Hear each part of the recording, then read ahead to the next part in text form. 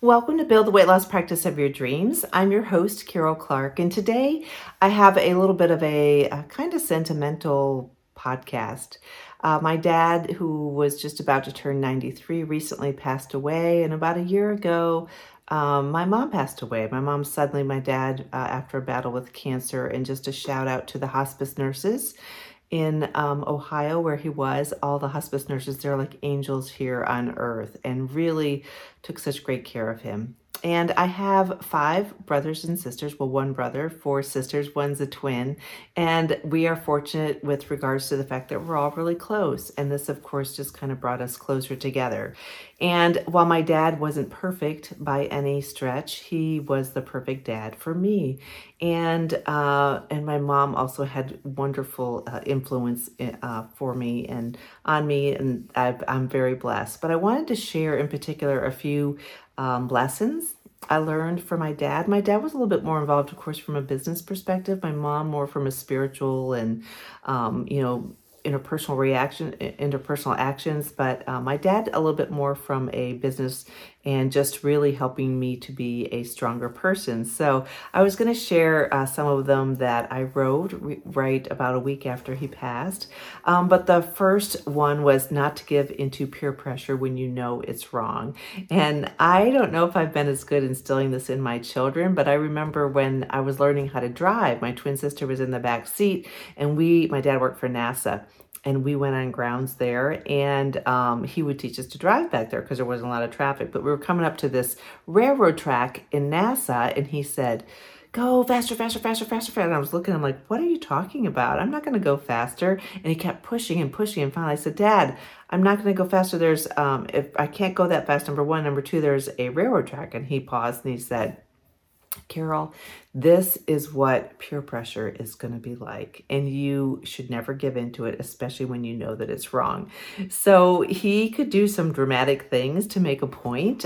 He almost made me cry almost every time I think he took me out driving, but that was one of them that really stuck in my head because it was so a bit more profound. So don't give in to peer pressure, especially when you know it was wrong, was one of them. The other one was always do more than what's expected. This has served me well in my career always. And I think my children are tired of me telling them this very same thing as they all have started to graduate from college or from the apprentice program and getting out there. They do a great job, but I always encourage them to do more than what's expected because that isn't always the case. And it just also helps because it makes you feel even better. And it can help stand out in a crowd. But whether it's longer hours, added education, being a volunteer to learn a particular skill until you have that skill down, doing more than what's expected is important.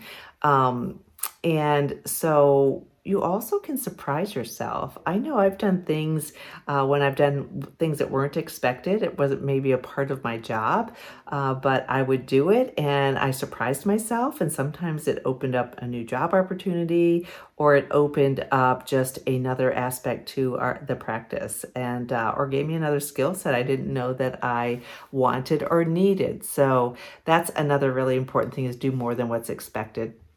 The next one he taught me was that you can do absolutely everything, anything you set your mind to. And I know this is common from a lot of parents.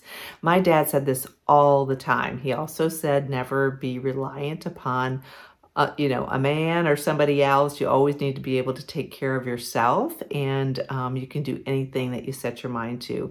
And he really lived that, and he also instilled that in me. So whether it was changing a tire or anything that I thought I might want to do, he was a big, huge cheerleader of mine and always so proud.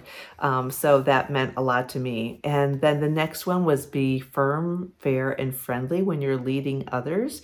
It's a great thing just anytime, but being firm, fair, and friendly, it helps with parenting. It helps with any relationship and definitely as a leader in your organization or as just even a coworker. So being fair to everybody is really something that people notice, and sometimes we don't give credit for that. So if we have to be chummy with one person versus another. People notice all that, and being fair is something that they really appreciate, and friendly and firm. So people need to have, especially if you're leading them, they need to have some expectations. They need to know what's permitted, what's really not.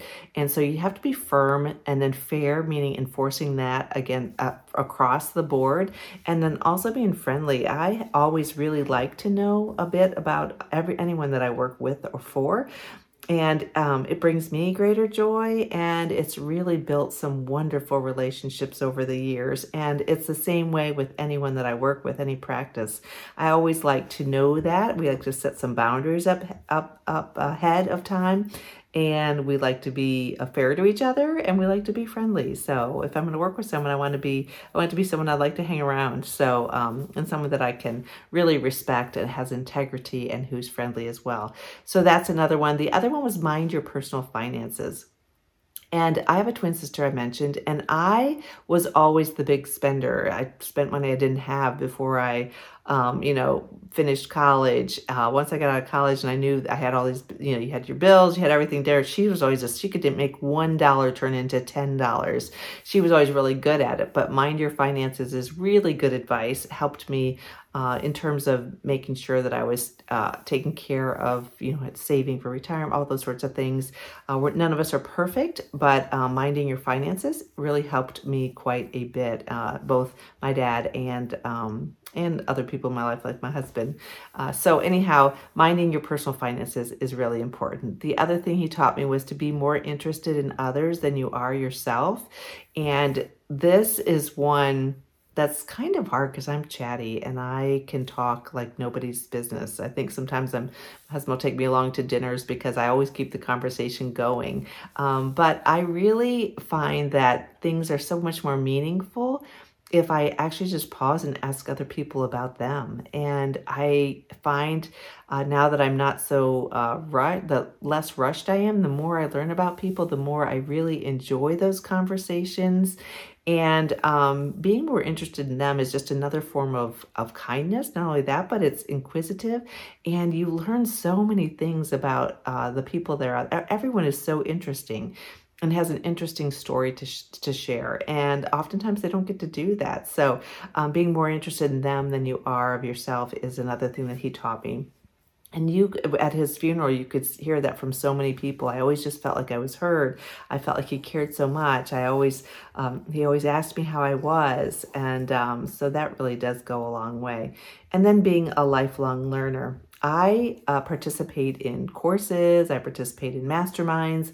I read, I do Audible actually, a few books a month on Audible, almost all nonfiction. I may sound boring, but I love learning.